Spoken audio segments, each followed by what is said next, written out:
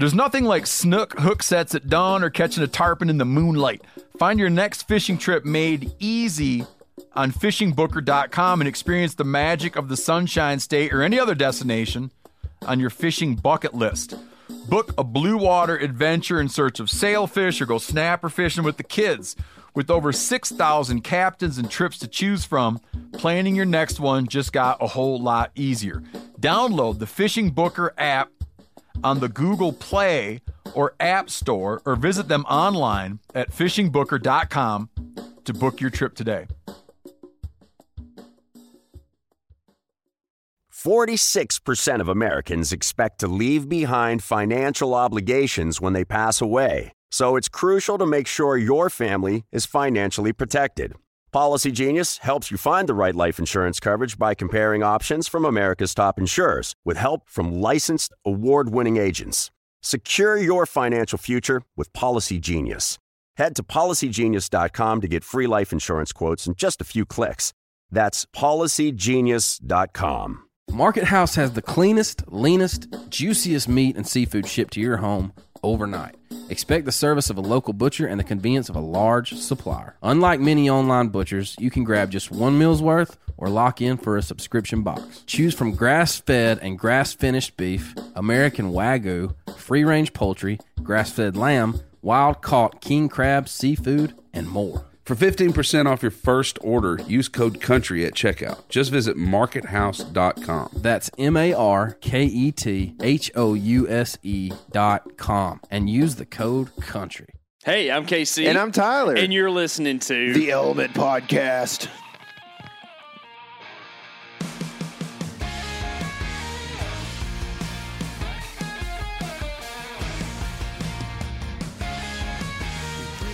We are back in business, everybody. Golly, I feel like I haven't seen these people B.I.B. in a month, man. Back in biz. We have had a lot of things going on. I hope y'all have had a lot of things going on because we were just talking, Tyler and I. This is one of the busiest times of the year because it is a scramble fest. We don't mean eggs. That's right. We use the example of this is the 2 days for the game that is coming up. That is deer season. Yeah. And it is Hype Fest. A lot of things happening. We've been somewhat apart. I had a baby. Whoa. Not me. Well, I was about to say. it's weird. Like, I don't feel like being too PC about that stuff, man. I had a baby, too, for sure. It didn't come out of my body, but, like, he's part mine, for sure. Yeah. And my wife is the same way. She gets it. So, we're cool about that stuff. You boys. Didn't come out of the urethra, though. No, that would be so bad. God's design is good, man. It's if we start Especially trying to for mess you. with it, yes, it'd be bad. It would be bad for sure. What have y'all been doing? Oh, just hanging out. Yeah, Just enjoying the wilderness.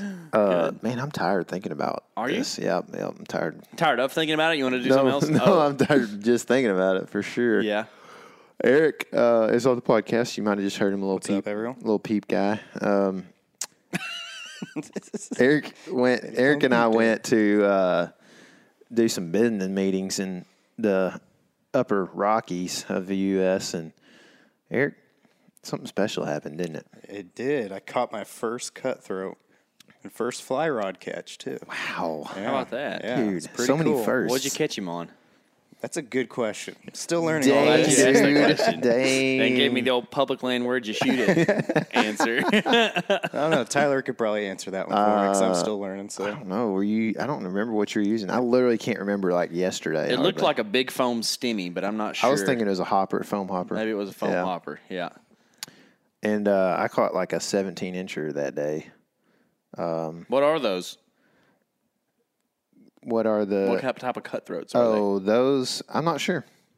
Not sure. This is the first trip that I've like not been super involved in the Been planning. dialed on what it was? Yeah. Yeah. It's like I had some planning done for me. It was kind of nice, actually. I feel like those are Snake River cuts, is what like the way they looked. Yeah. Looked like a Snake River cut. They looked like... they did look like snakes, for sure.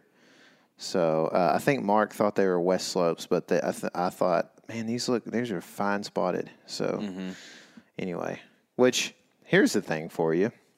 I like things. I'm kind of getting out of order here, but we should talk about this at one point, so I'll just Okay. mention it so that you can maybe remember it. Mark is a group, I guess you call it a grouper or a lumper, not a splitter, Good. if you know what I mean. Yeah, I know exactly what you mean. So let's talk about that later on. we'll But we be need to in cahoots on that, for introduce sure. who Mark is to people because They've never heard of that guy. They've never heard of a guy named Mark before, So Yeah. So our Mark, Michael, David Johnsons are all gone right now, actually. Brian and Hunter and Michael and Greg are all headed, or actually are in a deer hunting state right now. They are Wow. about to hunt deer tomorrow. Brian just texted me. He woke up, so. I'm not surprised. The dude runs on like 3 hours of sleep. yeah, And dude, I feel like he wakes up. You know how the hashtag is I woke up like this? That's Brian. yeah. Like he wakes up ready to rock. Yeah. He's the same person from sleep to sleep. It'd be basically. interesting to deer hunt with him because that's a good quality to have as a deer hunter. Yeah, like for sure. not need to warm up, you Yeah, know? yeah. Like, and You can just take off with the wind, man. Yeah. If you know what I mean.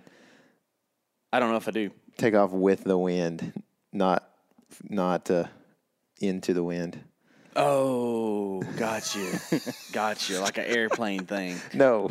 Like a duck Like thing. it doesn't matter, but you can just have the wind at your back, stalk them. You know what I mean? Oh. Man. I'm dumber than I used to be, dude. I think so, but it's okay. It's like when you have kids, you know how you pass on genetic information? Yeah, it leaves I think you. you actually pass on neurological information. I think that part of your brain goes with it. It's just the way it works. So, yeah, I'm just dumber than I was last time y'all heard me on a podcast. So That's all right, here we dude. are. But, yeah, If you Brian, quit breeding, you'll stay the same smart. I'm done.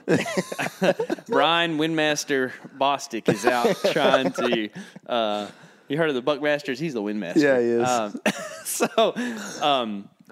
He apparently missed a hog the other day, too, that we didn't know Dang, about. just don't tell nobody. Didn't huh? tell anybody. Missed it in Oklahoma. He was blaming the rangefinder. Oh, he told me about that. He didn't tell me. Yeah.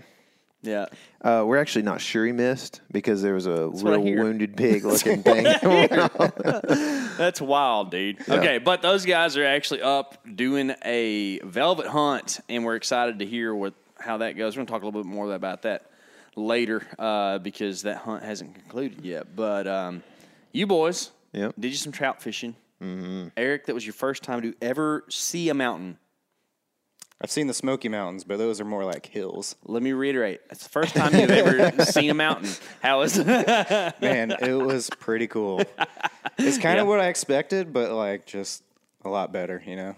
You know, the thing that I always took from like seeing mountains or seeing a new mountain for the first time is it's always clearer than what you think it's going to be. Mm-hmm. I think because pictures don't, it's so cliche, they don't do them justice, right? But like when you show up, it's like, wow, I can see that thing clear as day. It's not fuzzy or anything. The atmosphere is clear and good, you know?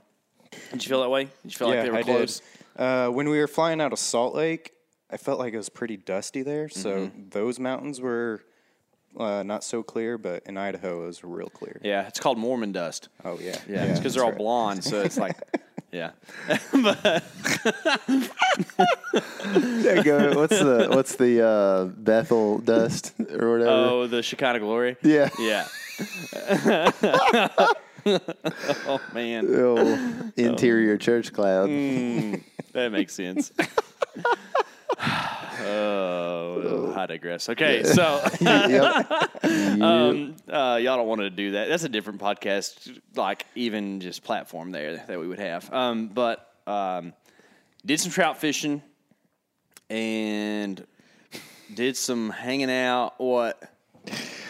I gotta turn comments off, man. On YouTube or yeah, what? Did somebody new say somebody something wants cool? to know. This is on your video, so you didn't explain it well. But how do you decock the bow once you draw it back? Oh man, This is a compound upright bow, y'all. By the way, well, I that's It's silly, just, but no, it's a newbie, and this is what the videos. How to shoot a hunting bow for beginners. Yeah, so, maybe I should have covered that. Yeah, what happens if you don't want to shoot? Well, you take your rotator cuff and wave bye-bye. Oh, look. Let it down. Look at that. Been there before. I'm back. People anyways, have no clue what's happening right now. Okay, we're going to have a direction to this. But, by the way, guys, we do have a new YouTube video out that I think that you will all enjoy and get something from, because I actually learned something by doing the video. As weird as that sounds, I had to think about the top mistakes that public land hunters make. And a la myself, what do I do and what have I done that was a mistake? And what do I see other people doing? Get on there, watch that video. That's our take on it. If you have other things you need to add, put that in the comments section, and we will put that as consideration. Don't say anything dumb, because we will make fun of you. Don't ask how to decock the bow. That's right. But that is out on YouTube, and we'll put that in the link to the description. And by the way, YouTube is about to be wild right now for the element, because pretty much until deer season, there are hunts and things that you get to see that are unreleased, that are rocking and rolling. There's some Texas stuff. There's some other places stuff's going down on there where bucks are going down and cool things are happening. So if you haven't, I don't know why you haven't. If you are at this point in podcast world with the element, we're at like episode 250-something, maybe 60-something, and you haven't subscribed to the YouTube channel, probably about time you did that, okay? It's probably time. Yeah. So, anyways, you boys went to the mountains. We did. And then, Eric, what? I feel like when I go to the mountains now, that I'm not quite as impressed as I used to be, and that's not good. Yeah. You know what I mean? Like the first few times I went to the mountains, I could not, I would just have my face pressed against the window, you know? Mm-hmm. And now I'm like, they're awesome, but I just don't have my face pressed against the window the whole time, you know? Do you find bigger mountains, or do you find other things that are going to impress you now? Like, what's the next step? Is this a natural world thing or just entire world thing?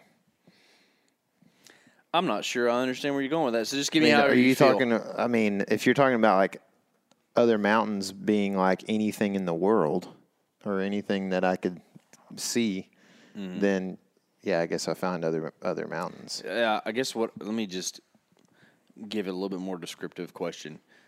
Do you feel like you need to go to Alaska and see Denali, since it's like yeah, that's the thing? Yeah, as far as the outdoors go, probably. Yeah. I probably do need to see bigger mountains. Or maybe I just don't need to see, like, I don't know. Maybe I don't need to see 8,000-foot mountains. I need to go back to Colorado and see 12,000-foot mountains, you know, or whatever. 14,000s. So, yeah. one of the first time I saw the mountains was like near Rocky, the park. And it was, you know, those are some of the most impressive mountains, if not the most impressive mountains in the lower 48, you know, like, I mean, the Tetons are great, but those mountains in Rocky are absolutely ridiculous as far as height goes and like vistas and stuff like that, you know, so I don't know. Maybe it's need to go back there. All of that, Alaska stuff. My parents just got back from Alaska. They went on a vacation up there to see my uncle. And I feel like there's some wild mountains in Alaska. Like they got the jagged thing going on, but they also have I'm on the coast, so the base of me is at 0 foot of sea level, and I'm going to go up to 14,000 feet, and it's like, wow. That's what Alan was telling me. He went to Denali recently, and he's like, you know, it's a giant mountain, but then also, like, its starting point is so low that it's just crazy. Because it's like, you see a lot of mountains, like even in Colorado, you'll see where, like, the baseline, you're starting at like 9,000 and going up to 14. It's like, yeah, it's 5,000-foot mountain, no doubt big, but like, when you're talking about Denali, it's like whatever it starts at is super low, and it goes to what, 20? Is Denali 20? I thought it was 18. Maybe. I don't know for sure, but I do know that. Fact check. You can look that up.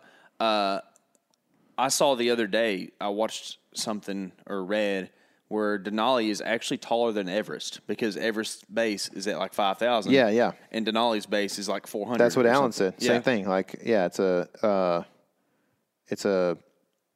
basically, yeah, that's It's not the exactly highest what you said. elevation, but it's the biggest mountain. Actually, the biggest mountain's in Hawaii, I think, because if Really? Because it starts at zero. I it guess? starts below the ocean, which is weird, but whatever. Somebody can always give you some anecdotal, nuanced answer to something and be like, oh, you know, like there's always a Denali is 20,310 foot. wow, that's big. Yeah. That's wild. 20,000 feet. We have cool things in America, dude. Highest I've ever been is 12, I think. Really? Uh-huh. That's probably about the highest I'd ever been until this summer. I mean, yeah, it probably is. Okay, so you've been higher than that this summer. We probably should talk about that some. Yeah. All right. So you and Eric went to a business meeting I couldn't go to because I had a baby. Eric caught his first cutthroat. Yeah. Highlight of the trip. Yep. All about it now. Good. And then Dang, we're just making Eric he's skipping all the stuff that you normally do when you start hunting and fishing, where you're just catching a crap ton of catfish and shooting stuff with BB guns and stuff. He just went straight to arrow shooting and flinging a fly. I've caught a lot of catfish in my I know. back but home. I feel like we haven't done you justice. while you were gone, it rained a foot here. And I was trying to talk them into going catfishing. I was telling them, I was like, look, dudes, this is the best catfishing day of the year. You need to go. And they never went. I couldn't because they had a baby. But they could have went and stocked the freezers with catfish. Working too hard, man. I know. Just They were workaholics. working so hard. Let me tell you. But then you boys split, Yeah. right? Mm-hmm. Eric had to come home. Tyler went and hung out with a guy who y'all need to be introduced to. Just a random guy. Yeah. So me and old Mark Kenyon, some of you guys will know him, who we'll now refer to as Mark for the rest of this podcast. Or Marky. I'll Or probably call him Marky Marky still. or something of the sort. Nutcase is one thing we called him on this trip. We all had nut names for some reason. Did you start that being I think I T-Nut? did. Yep. So we'll just talk about that actually. So real quick, Mark and I and another feller named Alan went on a kind of once in a lifetime type of fly fishing trip. Mm-hmm. And so while we were on the business trip, I actually got a Nalgene bottle and I wrote my name on the Nalgene bottle so it wouldn't be confused with all the other people around. And I put T-nut, which is like peanut with a T. You know, it's not. That's what it is. Which Mark couldn't fathom that's actually what it meant. It's a funny thing, but I've become numb to it because it's like a thing that you say a lot. Yeah. T-nut. I think my peanut butter. Wi-Fi password used to be T-nut or something. You know. Yeah. So anyway, I don't know why. It's just peanut is a funny name, and then I just add my first initial to that instead. So it's one of those Do you know y'all know Peanut? the person. Mm-hmm. I know a Peanut from college. So I know Peanut from Sulphur Springs, whose son's name is Juicy. Oh, are these real names? No, Okay. that's their nicknames. Yeah, I was about to say. Yeah. Yeah, we had a guy from Atlanta, Texas, hot Atlanta, where fast people are from, in college. That was a cornerback. His name was LaCorey Johnson, and everybody called him Nut or Peanut. And he was funny, had a big old smile, big teeth, and just always smiling, man. Just Do you remember the D-back Charles Tillman for the Bears? Yes. yeah. His nickname was Peanut. Oh yeah. Yeah. Old Nut. Must be a D-back thing. Yeah. Maybe. Must the be. Peanut I know probably wasn't a D-back. No, big old boy. Juicy definitely wasn't. Juicy thick. Juicy was a guard. But anyway, so then we went to what is now known as the GYE from this point forward. Casey wants me to explain for those who don't know, that is not GAY, which he thought it was several times when I said that. But it is the Greater Yellowstone Ecosystem, which is a huge area. a huge area. And Mark said that's as far as I can go with my explanation of where this is, because this is top secret stuff that's taken a lot of time to research and figure out where this good fishing might be. But that's where we were heading or whatever. And so we're in bear country, needless to say, as the GYE is known for. It's the largest concentration of interior brown bears in the world, right? I don't know. I think British Columbia is pretty high. Is it on the brown? Are they grizzlies? Are they grizzlies there where you're Yeah. going? Okay, so that's a thing that a lot of people don't understand, and I don't understand that great. But like, brown bear is the species, but then there are a lot of different varieties of that people call and a grizzly is an interior brown bear. Right? Yeah, and a Kodiak bear is different than that. Yeah. A brown bear and a Kodiak are the same thing. It's just that Kodiak Island is like known or whatever as a mecca or whatever brown bears. But brown bear is essentially a sea coastal bear, basically. And so the brown bear is actually technically usually bigger than grizzlies because they feed on salmon so heavy on the coast. So, but they're the same thing. The grizzly just eats a lot of berries compared to the salmon diet. And dudes. And weirdly enough, in this GYE, I think there's 10 dudes that get scratched up every year by grizzlies. Scratched up. I So like it. that's what Mark said because I think Steve says it. So anyway, we'll say scratched up from now on. But so back to the nut story here. We were heading into this GYE ecosystem full of not just grizzlies but black bears too. And this is basically the Yellowstone Park bleeds out wildlife. So essentially way Mark helped me understand it is that the Yellowstone is this created sanctuary, but the founding fathers of conservation also decided it would be a good idea to encompass this area with more national forests and things that help protections and management of the area because it's such a special area, which Mark romanticizes this area tremendously. And I think lots of people do. But, anyway, basically, I think one of Mark's best, one of the reasons he romanticizes the area so much is because he says that it has the original suite of big game animals like no other place in the lower 48, basically. Original suite, meaning varieties. Yeah. Right? So, bison, wolves, brown bear or grizzly bear, black bear, elk, moose, deer, all the lions, it's got all the things still there that were there when white people expanded westward, essentially. Are there whitetail in that country? Depends on where that is, but yeah, I think in the GYE there are definitely pockets of whitetail for sure. Actually, I know that they are there. So, Bozeman count as GYE? I think so. Okay, I think so. Makes sense. Yeah. Massive area, right? Yeah, big.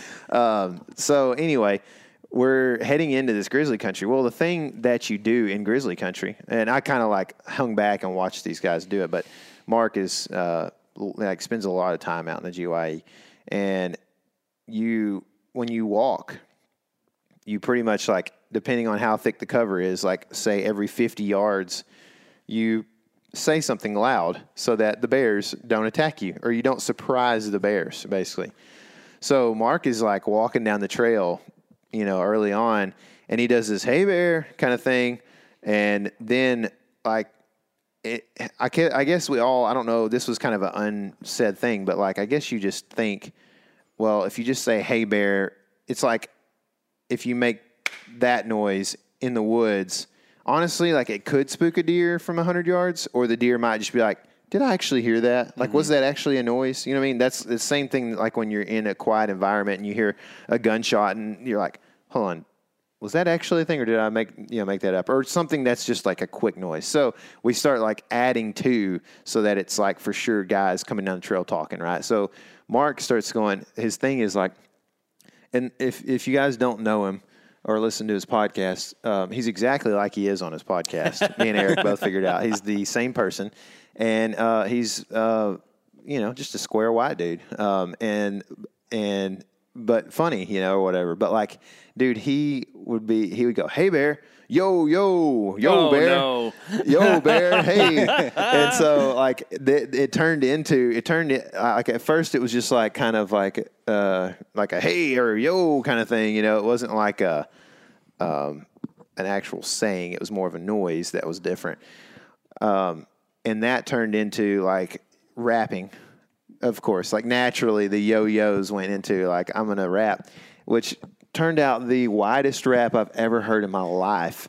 And I started calling him Krispy Kreme and Froggy Fresh, if anybody gets that reference. Did Mark get it? No, I had to explain it, of course, But he had to explain it to me the first time, too. So, well, he definitely had to be explained. And he loved it once I did explain it. But yeah, so he started doing this rap. Well, he came up with, of course, because he's square. He rapped about T-Nut, but then also Alan's last name starts with a C, so he called him C-Nut, and then called him his own self Nutcase in the rap. So for like the rest of the trip, we kind of like jokingly went by T-Nut, C-Nut, and Nutcase, and then. There's so many stories, and I won't tell them all, but basically, we hiked in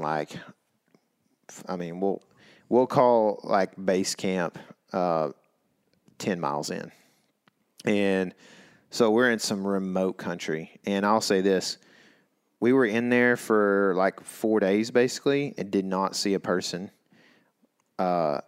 Walked out 10 miles, did not see a person on the trail. So we once we got back in there, we didn't see a person. But there was a camp like 6 miles in. It had some people in it. Mm-hmm. But on our way in, we saw 2 fishermen. What were those people doing? The in. Camp 6 miles in? Doing the, granola thing? Yeah, granola thing. Yeah. That's a good way to say it. Yeah, they were doing the granola thing, walking around, just... But this is like I did not walk anywhere without, like, the whole time we were there without bear spray on. And that was like, is a weird feeling. I've never spent camping time in grizzly country, much less like actually very heavy grizzly country. But the first day we walk in like maybe a mile and they can't stand it. And they want to go off trail like 170 yards and get to the river and fish. So we camped like 6 miles in the first night, and basically fished like 4 of that or more, which was a beat down on my feet, dude. And the feet beat, because I had the slip-on water shoes you get for like $8 at Walmart, and that's what I did. Literally 4 miles of river walking in. It's like might as well just put an insole on the bottom, like a thin insole on the bottom of your feet, and that's what I had on. Was Mark wearing those sandals? Yeah, dude. What is wrong with that guy, man? His feet look like elephant feet. Love Chacos, and I do not. I like the idea. Yeah, hard sole bottom, but like I wore Chacos in 19 on our big trip. Mm-hmm. One evening, like one afternoon of fishing up in the Olympic Peninsula, ripped my feet so bad that. Like the whole summer, they were recovering. I will for sure knock all my toenails off if I do that. Closed-toed shoes, guys. I'm telling you, dude. Peepaw status. I know. I don't know, but some peepaws like the slip-on thing. But that's Mark's MO is like to wear slip-ons the rest of his life, I think. But anyway, so we fished our way in. We did really well. I caught like at least 30 fish that like day, basically. What's the technique here? Dry flies. Just dries. You didn't even run your dropper like you like to. I did. I caught some on the dropper. But, dude, I mean, it was literally from now on, if you can imagine the best trout fishing you ever could get into, just imagine that, because that's what happened. Like, unbelievable. Oh, the first afternoon, actually, we camped like for the night, like right at, off the road or whatever. I caught an 18-inch cutthroat on the biggest foam hopper you could possibly find. I'm talking, size 6 dude, or something? This big, man. Oh, gosh. Like I'm talking over 2 inches long, probably, and caught an 18-incher. Freaked out, And we got pictures of it. And then so the next day we walk in, we fish like 4 miles, catch I caught like 30. And the other guys did similar. Now, Alan was a streamer. He's a brown trout guy. So, like, he was throwing streamers the whole time, if that makes sense to anybody who fly fishes. But he didn't catch as many fish over the course of the trip because he was throwing the streamer so much. Did it pay off? It did I wouldn't say no. It didn't pay off. He didn't catch any bigger trout. Than any of. That's what I was wondering. Me and Mark both caught monsters. I mean, that's the thing with fishing terrestrials, which means things that live on the land but fly into the water, like grasshopper. Like, you're still big fish fishing when you're doing that. Yeah.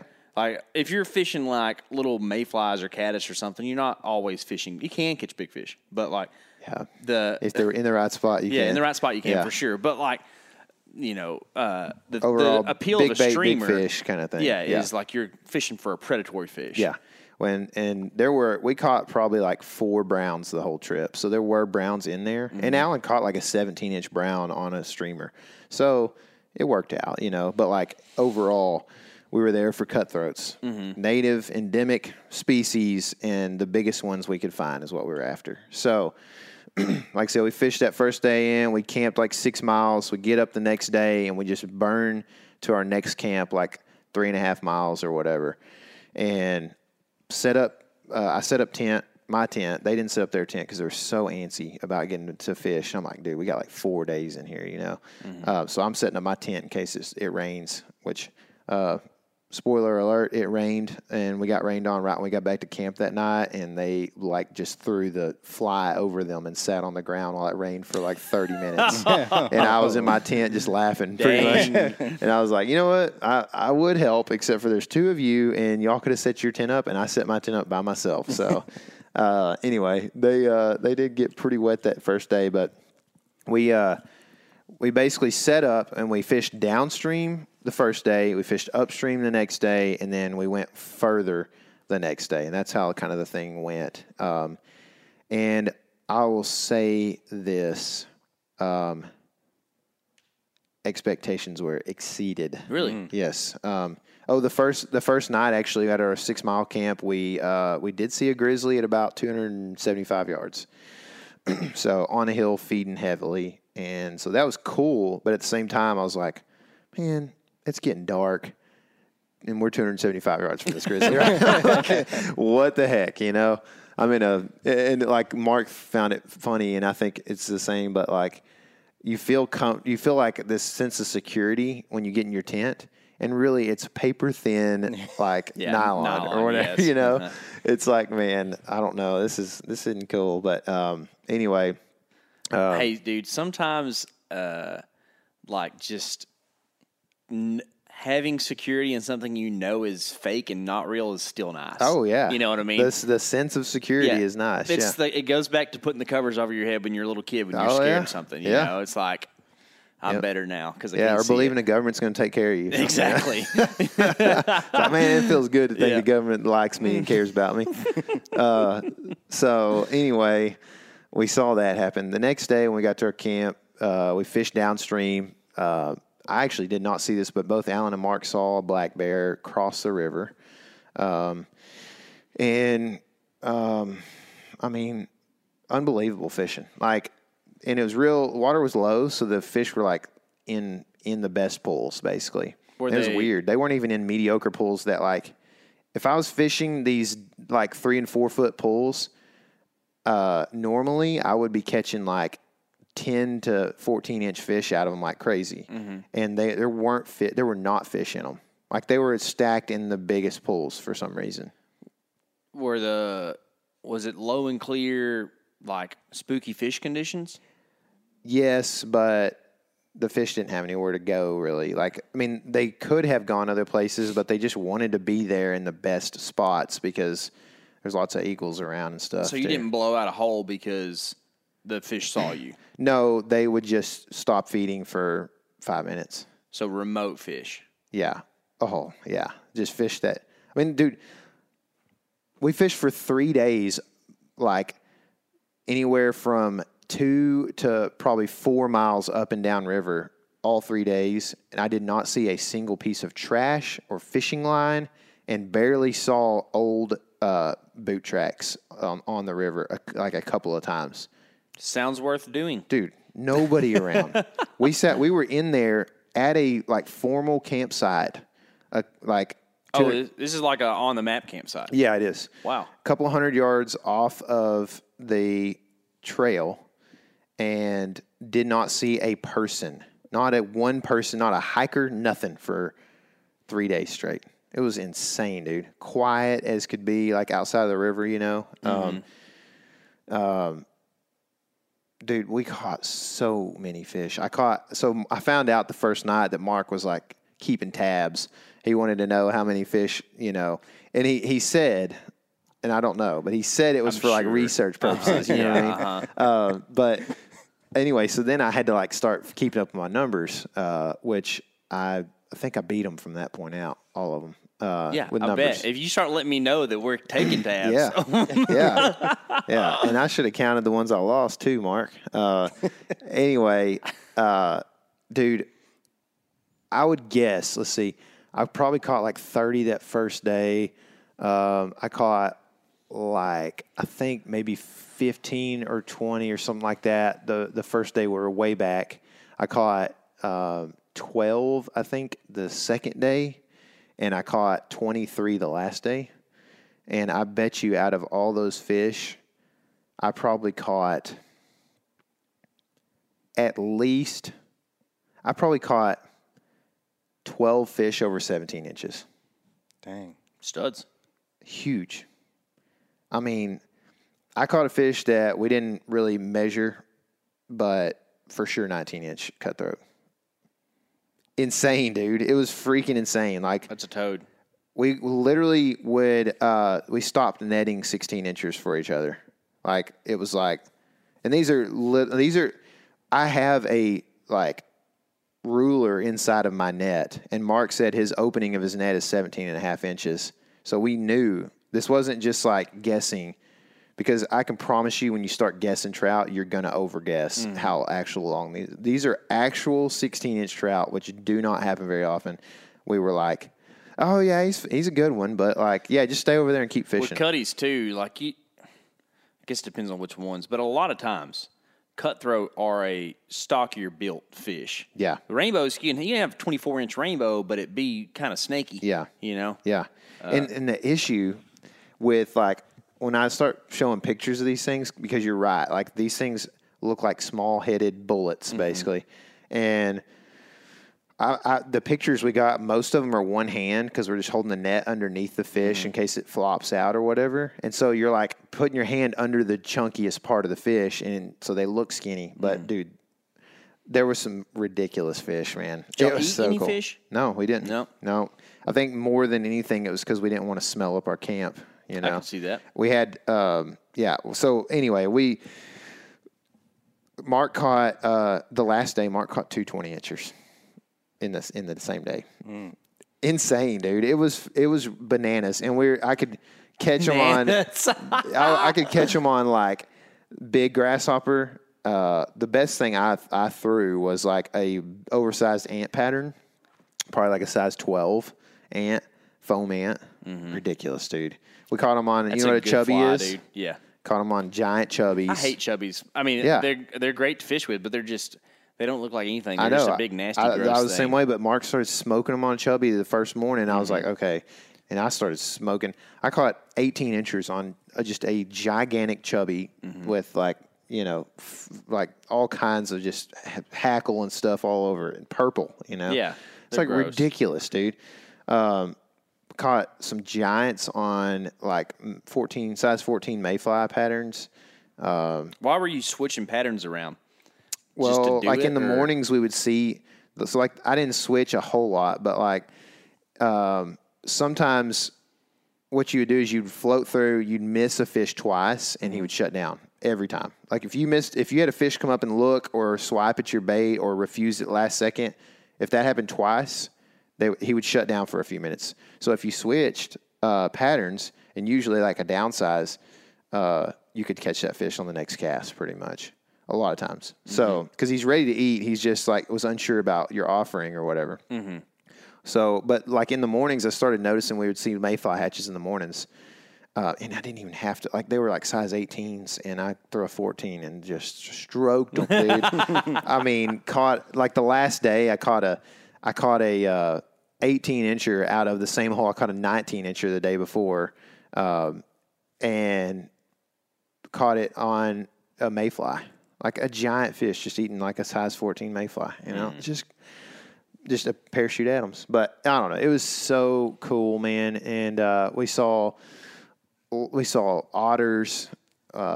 We saw otters catch like a 17-inch trout and eat it.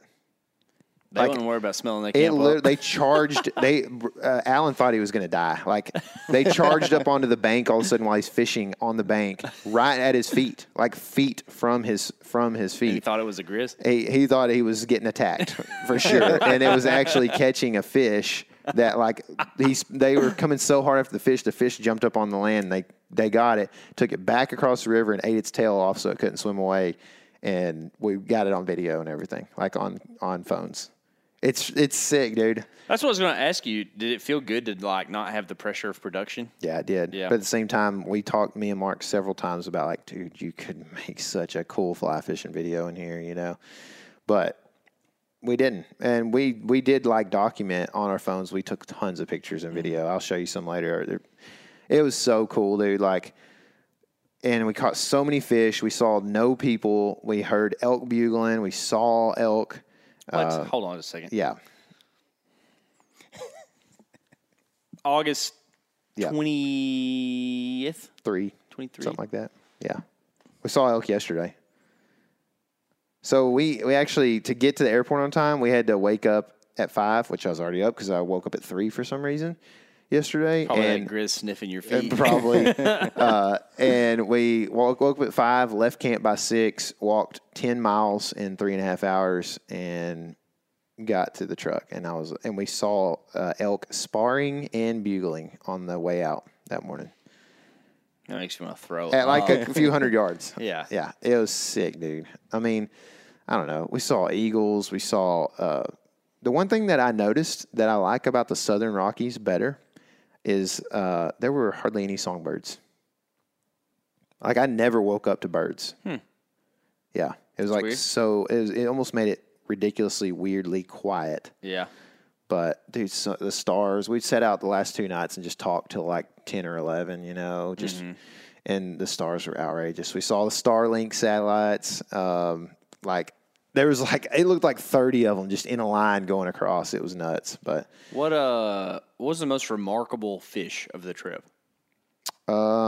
the last one I caught, number 23 on day 4 of the trip, was actually the most colorful trout and was probably 16.5, 17 inches. The Jordan fish. Yeah. Yeah. Yeah, that's right.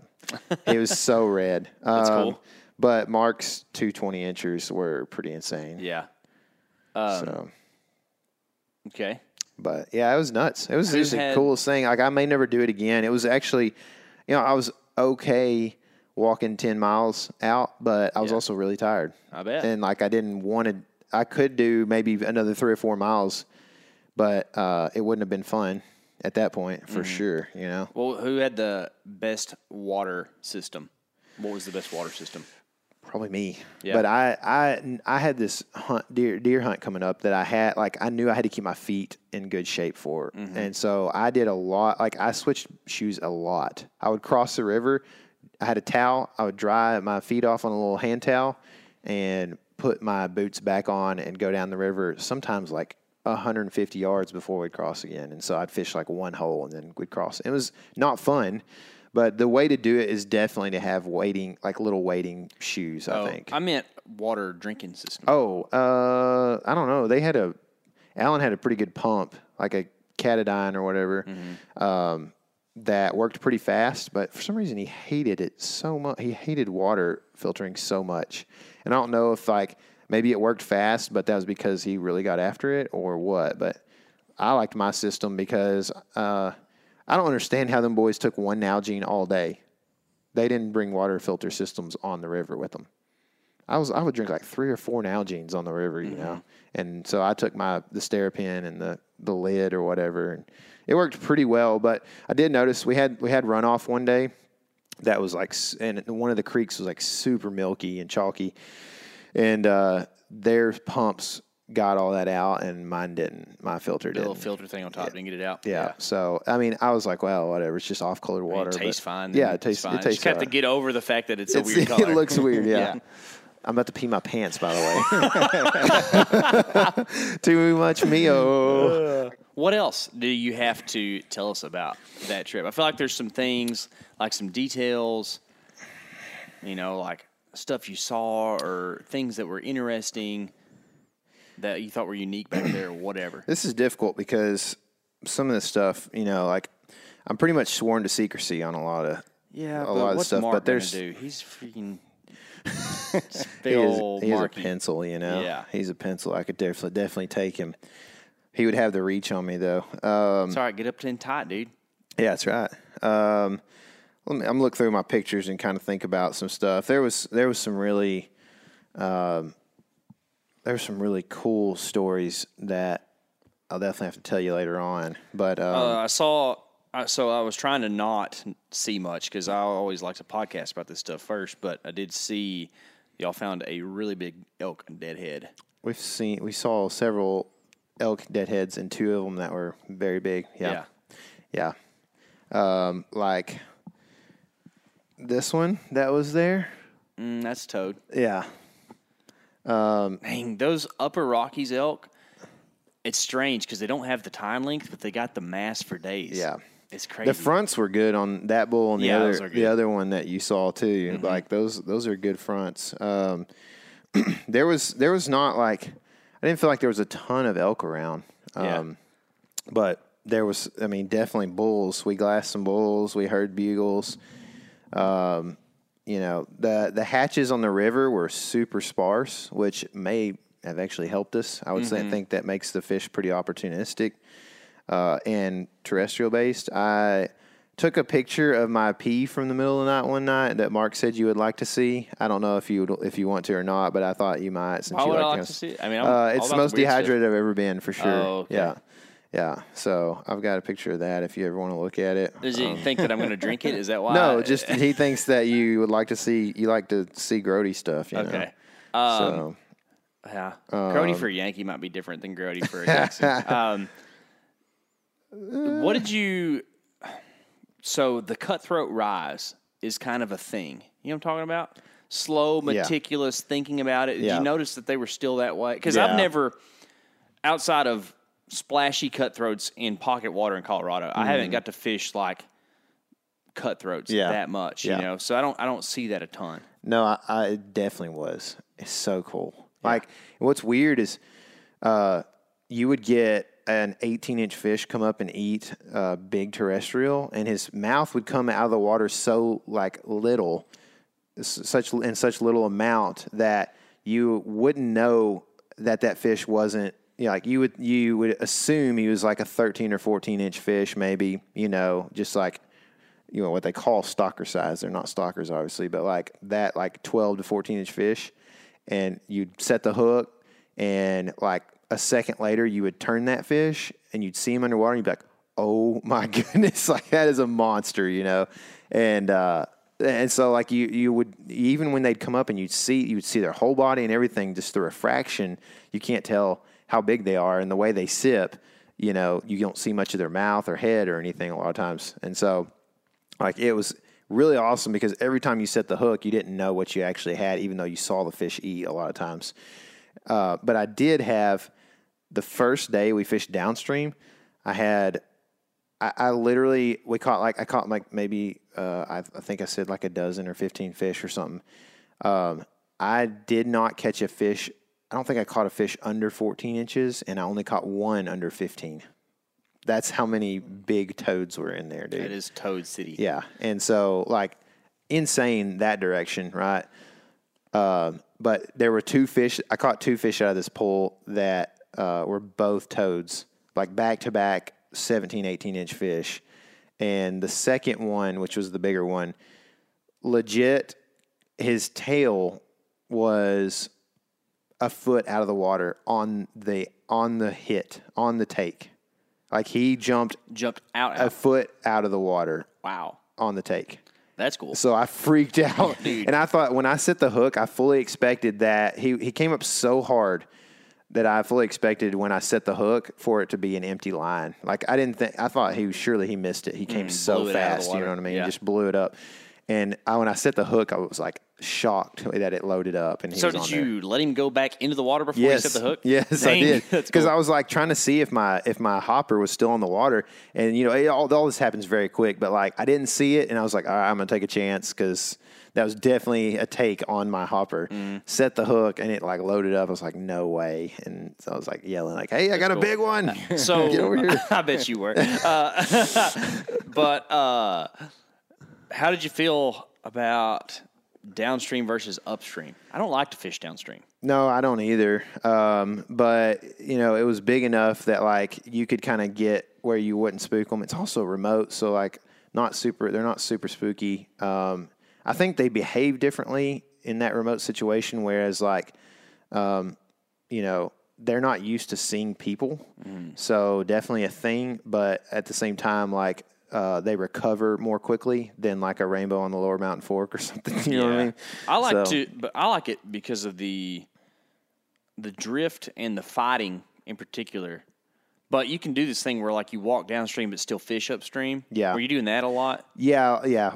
I mean, just kind of like 90 degree more than anything because you would swing, you know, you shoot upstream, swing downstream, and the water was like in that section especially was slower, and so you didn't like, you know, you could have long drifts essentially. So, but we that was the day we actually fished down to. We didn't even know, but we fished like almost back down to our first camp. That's how far we fished in like an afternoon. Man. Yeah, I mean, my feet were pretty tore up, dude, after that day. I had to wear more shoes after that because like literally might as well have been barefoot. We're walking on rocks, you know, just like big rocks all the way up and down. But yeah, we fished when we ended up at what Mark called the mega hole, which was just this massive deep hole in this like bend. And that's where the otters were. And they're weird, dude. They're like hyper, attentive and like aware, you know, as opposed to like you see a bear sometimes you're like that thing is just lumbering along, you know.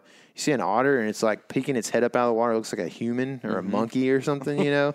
It's like, whoa, that thing is looking at me and knows I'm here and it's curious and yeah. They kind of freaked me out because they're big, dude. Like they might have weighed 40 pounds. The things were huge, you know.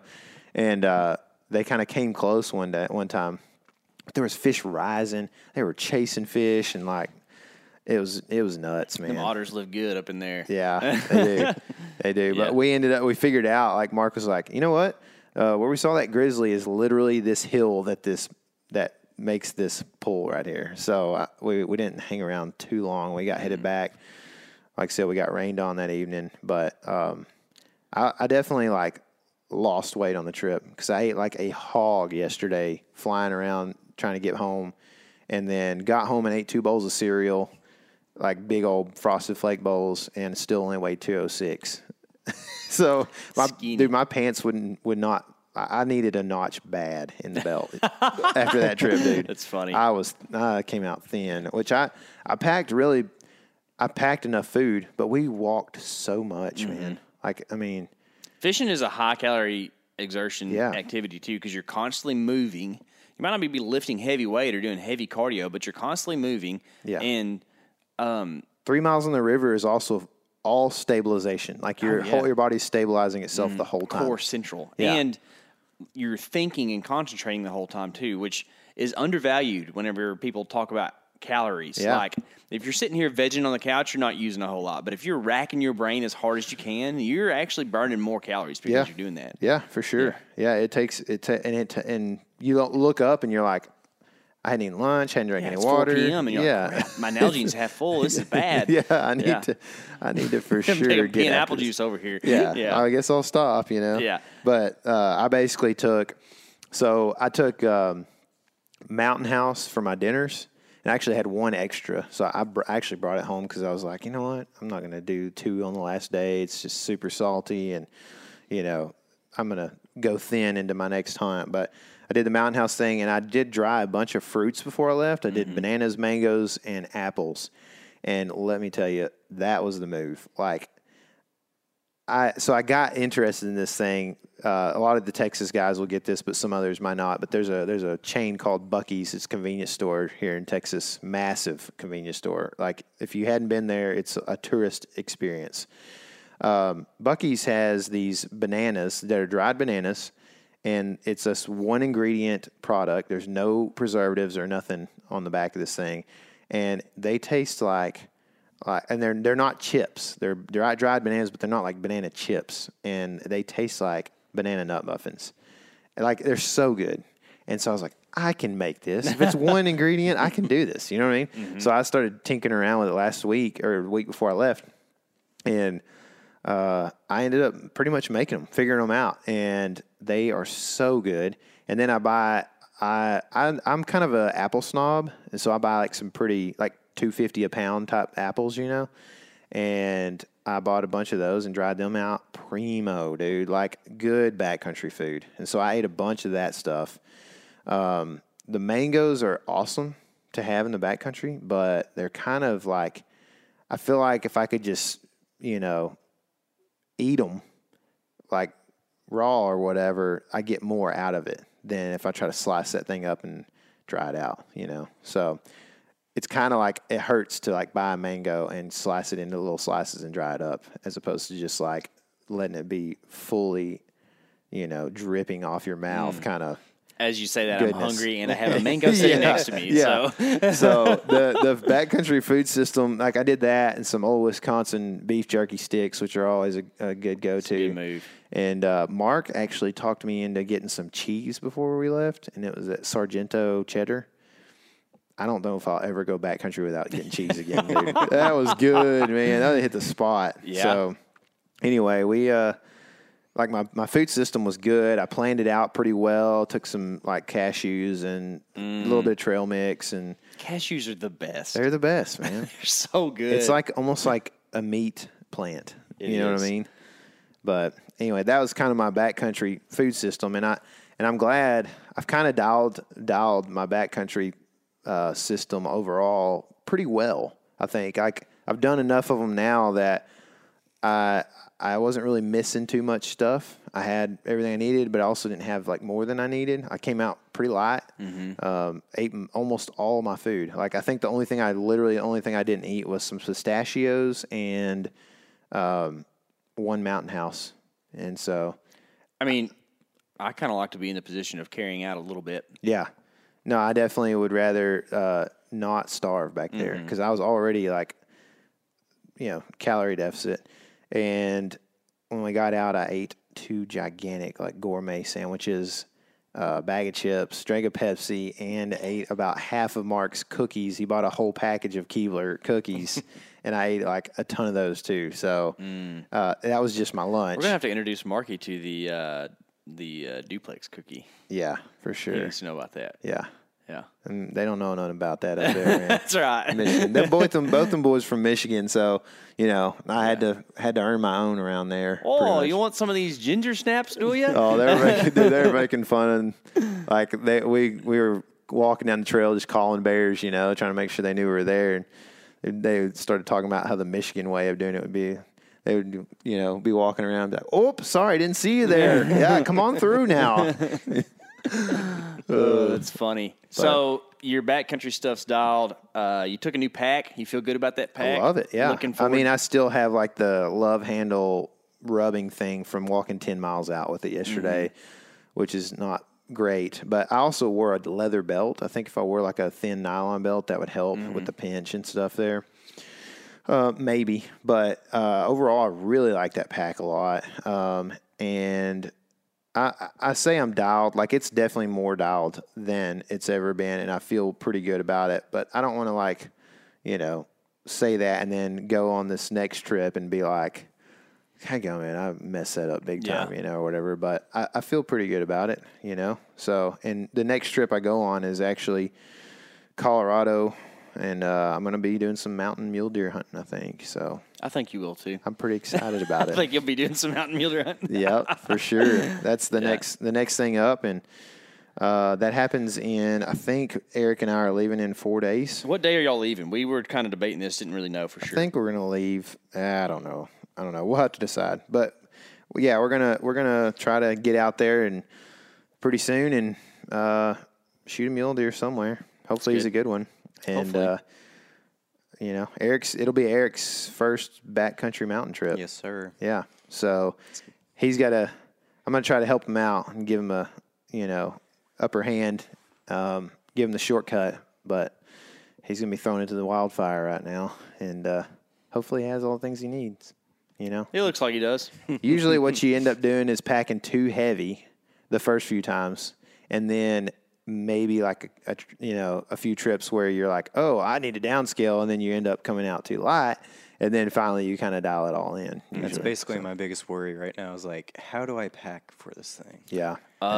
Just one thing I would tell you for advice is, and I might be a little different than Tyler on this, but I like to have a little something to kind of make me feel good from time to time. So like the Mio thing Tyler does, but like at night, I like to do like a hot tea or something at night. It just kind of like It's right up his alley. yeah, it's a nice thing. Sir.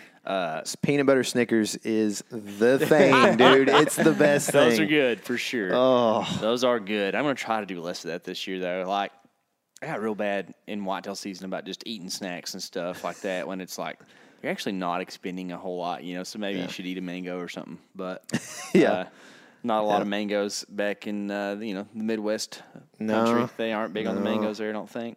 Yeah, that was Alan drank one of those Jarritos drinks or whatever, orange one yesterday. Is a sugar He's like, supplement. man, this is good. And it's like, I think I've seen these up in Michigan before, like in the Latin section or whatever. Latin section. And I was like, y'all have segregated stores up there or what? I was like, all of our stuff's combined down here. That's funny, dude. I was just kind of making fun, but he liked them. He's like, I don't know. I was like, those are on every job site, man. Yeah. Like, he needs to try Manzanito or whatever they're called. That apple one? Yeah. You talk about a sugar fest. Boy. yeah. What's funny is his, it was only like 40-something sugar, grams of sugar or whatever. And that Mark had an Orange Crush. Like the original? Rager. Yeah, like 73. Yeah. He, as soon as he found, Alan brought that up, he was like, 40-something grams of sugar. He's like, yeah, that's pretty bad, Looked at mine, it was like a Pepsi. It was like 30-something or 39 or something, And Mark goes, 73. And he stopped drinking it immediately and put it in his bag and threw it away. So we used to go sand bass fishing, and there was a convenience store halfway back home. And we called it the Orange Crush place or something like a cold orange drink place. And we would stop and kind of traditional, get like a crush and then get a zero bar. You know what a zero bar is? And that was my snack. Really? Crush and a zero bar. Dude. How many? I was much never sugar? a big fan of zero bars. I'm not either. But that was they the are thing built out of sugar. Yeah, buddy. Yeah. Like that. Don't they have the whole top half is like a sugar cream thing? Within the it's like a nougat, but it's more sugary looking. It's transparent a little bit. Yeah, it's white chocolate nougat on the bottom and like a sugar nougat on top. yeah. Which explain to me what zero nougat means is. you have 0 more days left on this earth after you eat. That's right. Oh man, that's gross. But dude, it sounds like a super fun trip. Yeah, it was glad killer. you got to go. I'm ready. I wish you'd have been there, man. I wish I was too. I thought a bunch about how much you would love to do that. It's romantic of you. Yeah, Appreciate it. I just was like, man, because as far as fly fishing goes, you and me have done some cool stuff, and when I think fly fishing with a buddy, it's always you, and I'm like, man, we actually haven't done that in 2 years. Yeah, which we probably need to change that next year. Daddy. I know, nothing like that. So, speaking of me, yeah, are you now the guy who knows how to camp and hunt in bear country, and we can go do that thing? As long as you don't make me fight the bear. Like if you'll jump in. Yeah. I mean, I took a gun on the trail. I had a gun. I didn't pull my gun out until we were really back in where we were going. But then I had it on my hip for 3 days straight. Yeah. So. But you feel good about it. Like you and I can go hunt elk in bear country, and you think we'll be fine. most cases. But the thing about that is, in elk country, you're being quiet and sounding like an elk. See, that's the weird thing about it. Yeah. I don't get to say, oh, you're over there, bear, that much, you know? Yo, yo, yo, T-Nut and C-Nut. No, it's different, because you can talk while you're fishing. So we talked the whole way up and down the river. It was actually pretty creepy at times. Like it just feels like, here I am on this river, and there are willows right next to me, and you just like, literally every 3 steps, you're like, hey, bear, hey, just hoping that one doesn't tear out of the willows all of a sudden at you, because you're not going to be able to do anything. But I do feel like after having both on my hip, I would probably, in most cases, go spray first, gun second. I do feel like, because I think the spray gives you better margins. You're going to miss less with the spray, and then the 9 is like kind of, or the handgun, whatever it is like if it jumps on top of you, or if it gets on your buddy or whatever, you shoot it in the ground and spook it with the sound or whatever. Like there's things you can do with the gun that you can't with the spray, right? And like, for instance, like if I was fishing around the bend, I might have been a little more thinking towards like potentially using the gun, just because then my buddies can hear that something's going on, whereas like they're 150 yards from me right now, and if I yell, they can't hear because they're at a fall or whatever. They're just like, oh, I smell spicy things. Yeah. Oh, I didn't know there was wild peppers here. That's right. I could see that though. Like, I think the cool guy, gun rights advocate guy was like, I want to use a gun. But like really, if there's a bear at 10 yards running at you, you think about everybody's sprayed wasp spray, right? And like a lot of times you spray that stuff and your first spray isn't right on the money, but you can just and cover it. And bear's probably about the same way. Whereas a gun, you get moments in time where you're hitting it, pop, pop, pop, right? Yeah, so, you got 9 millimeters of chance to hit it, exactly. Or whatever, or 10 millimeters. And it's like, and that's the thing is I think with pepper spray, you kind of build a wall, hopefully. Which that's a taboo thing to say, but people from Texas will understand. But I think you kind of build a wall with that bear spray as opposed to with the gun. It's like, man, you got about 2 to 3 shots max that you get off, and you better hope they hit. Better hope you're like, because the thing is with like if you don't shoot a handgun all the time, you're not going to be looking straight down the rails when a bear's hanging. You're going to shoot high is what you're going to end up doing probably. So.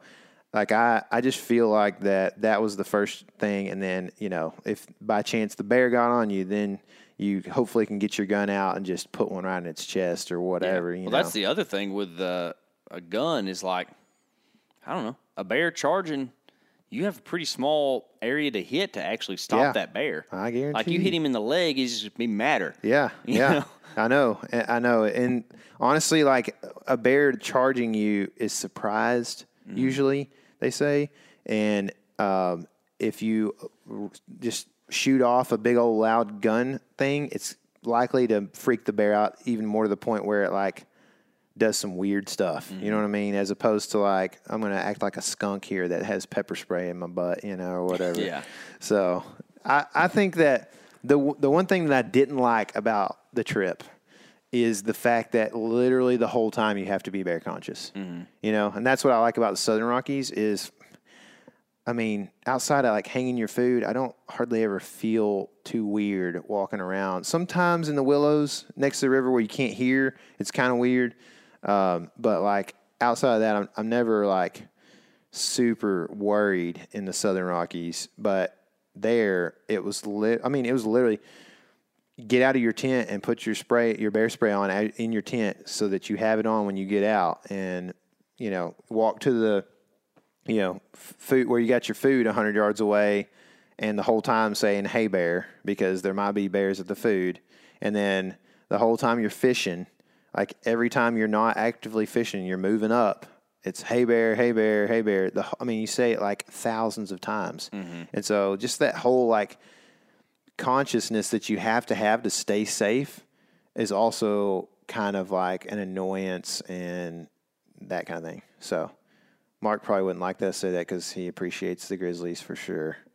So, which I do too. I mean, it was granola thing to cool do. to see a grizzly. I've never seen a grizzly in the lower 48. So it was cool to see that thing. And at the same time, also like getting dark and like, man, I'm about to be in a little tent next to, my food hanging on a pole basically. And, just, I don't know. You hope that you don't have like toothpaste on your pants and the bear thinks that he needs to dig around in your tent that night. So see, that's the thing I don't understand is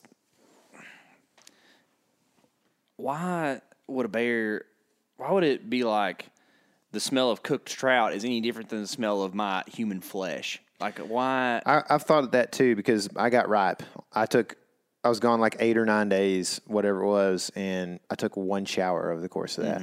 So I was smelling. And I'm like, the only thing I can think of is that maybe the like stench of body odor is not really something that they key in on. You know what I mean? I don't know. Like, surely an elk stinks, but it's different. You know what I mean? I mean, I've cleaned some elk, and bulls are nasty. Yeah, but even like outside of the urine on their hocks or whatever, like just like the dander or whatever, like maybe, I don't know, maybe that's not what attracts a grizzly to an elk or whatever. And really, I don't think that grizzlies are tracking live things all that often. You know what I mean? I think more than anything, they're turning over rocks and eating, voles or whatever it comes out of there and berries this time of year and, kind of almost scavenger-like than anything. So, I don't know. I feel, yes, I do feel more comfortable. It's like anything, man. The more you do it, the more comfortable you are. It's like the more you sleep in your bed by yourself, the less you put your head under the covers, you know? So, I don't know. It's more comfortable now than I was. Which is funny. With grizzlies, you might should feel less comfortable. Yeah. The further you go because it's odds. Yeah. Right? So, like, every year, somebody's going to get eaten by a grizzly. And the more you do it, the more the odds are higher it's you. Yeah. So the first time you went, you should feel real comfortable. Yeah. If you've done it. I'm good now. I've camped in the backcountry with grizzlies 5,000 times. Well, buddy, you about to get eaten. I mean, that's like every the odds like, are running out. When we did those British Columbia hunts, like those guides all have stories. And it's like, that's because they're there all the time and they're in the woods with them camping. And it's like, I mean, the guide the second year was like, he didn't even know how many times he's been attacked by black bears. What the heck? What? The bears that aren't supposed to attack people. If coyotes attacked me, I think I would know how many times coyotes attacked me, even though they're small. It's like kind of freaky, He just like didn't even have a count on that. He knew how many grizzly attacks he'd had on him, like 3 or whatever, or 2, or whatever. But like the black bear thing, he's like, oh yeah, they charge all the time. I'm like, what? But they're bigger up there than they are in most places down here. Yeah. So, I don't know. It's a weird thing. It's a weird thing, but yeah, more comfortable. So I don't know. I'm glad that I lived through it. That's for sure. Good. Way Because to go. I was definitely nervous. We were in thick grizzly country. So. Yeah. I mean, obviously, like we saw some elk, a grizzly, a black bear, and no other big game. So that's like, no moose, no wolves. We saw 2 deer, I think. So just as many bears as deer, if that makes you feel good. That's a thing that you see in the Lewis and Clark journals is that the country was overrun with predators. Like it was a thing. There's a ton of predators on the landscape whenever humans aren't involved. So what is that? What kind of conclusions do you draw from that? How spiritual do you want to get? You know me. How spiritual do people want to listen to, I guess. I feel as if the dominion of man is a good thing. And when men come around and can do what we are commanded to do, and that is to be stewards of the land, one of those things is making sure that we are a part of the balance that's out there, that we are supposed to exist here. We're not supposed to be exclusive of the things going on outside. Yeah. So whenever we are there and we in turn not eradicate, but take the numbers down of the predators, we flourish and so does the game. And then predators still get to exist, but have a conscious fear of man and then therefore live in the places they should and don't feel like they're the bosses. Yeah, that's how I feel about it too. Yeah. But me and Mark talked a little bit about, they had a grizzly hunt, or a draw for a grizzly hunt for the first time since the endangered listing. 3-4 years ago, whenever that was. And before the hunt actually happened, it got shut down, and that I was talking to another guy, in our business meeting that Eric and I had, that, he doesn't think that it's going to, he doesn't know if it'll ever actually come back to light. Like, he feels like we will never hunt grizzlies. In the lower 48? Yeah. Yeah. So that's weird.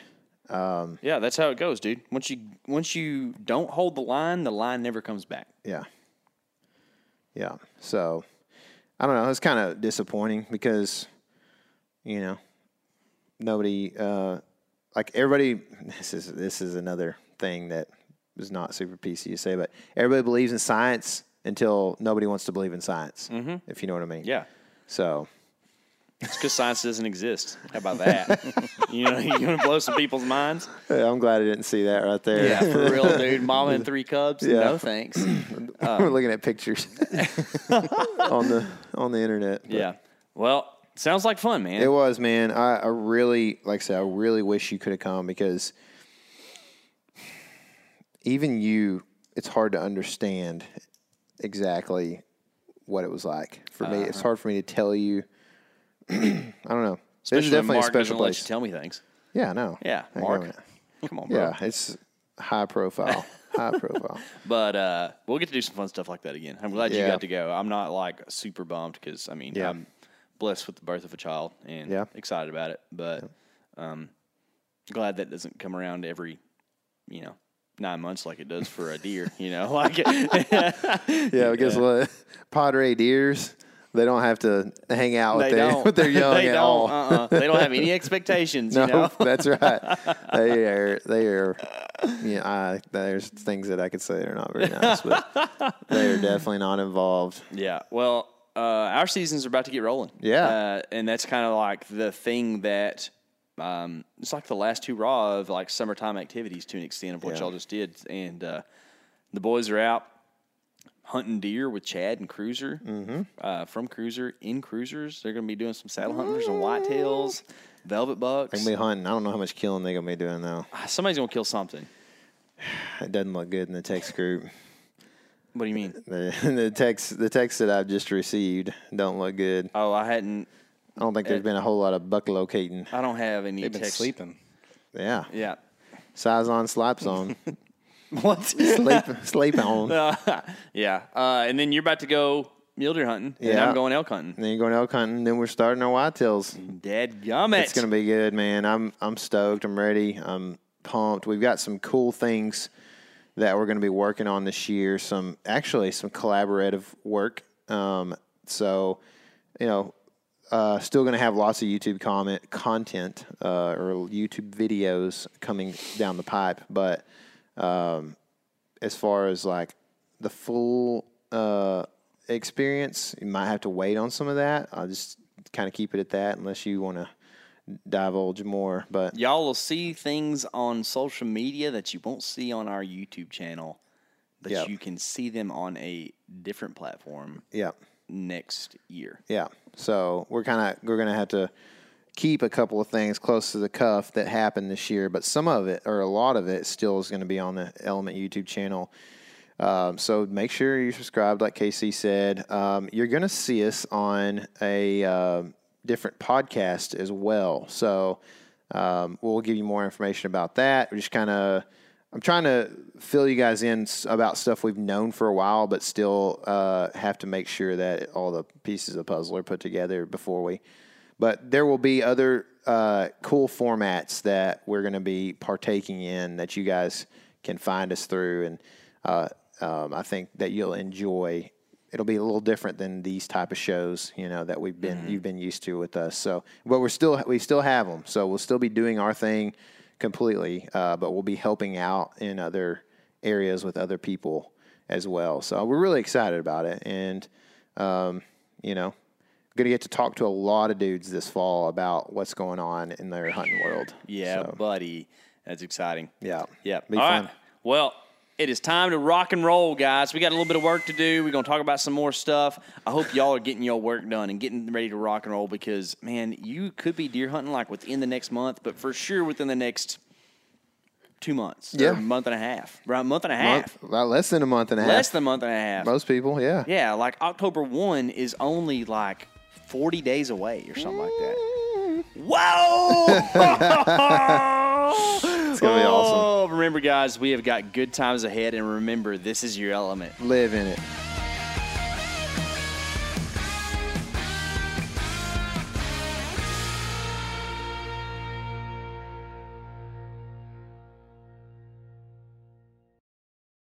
Market House has the cleanest, leanest, juiciest meat and seafood shipped to your home overnight.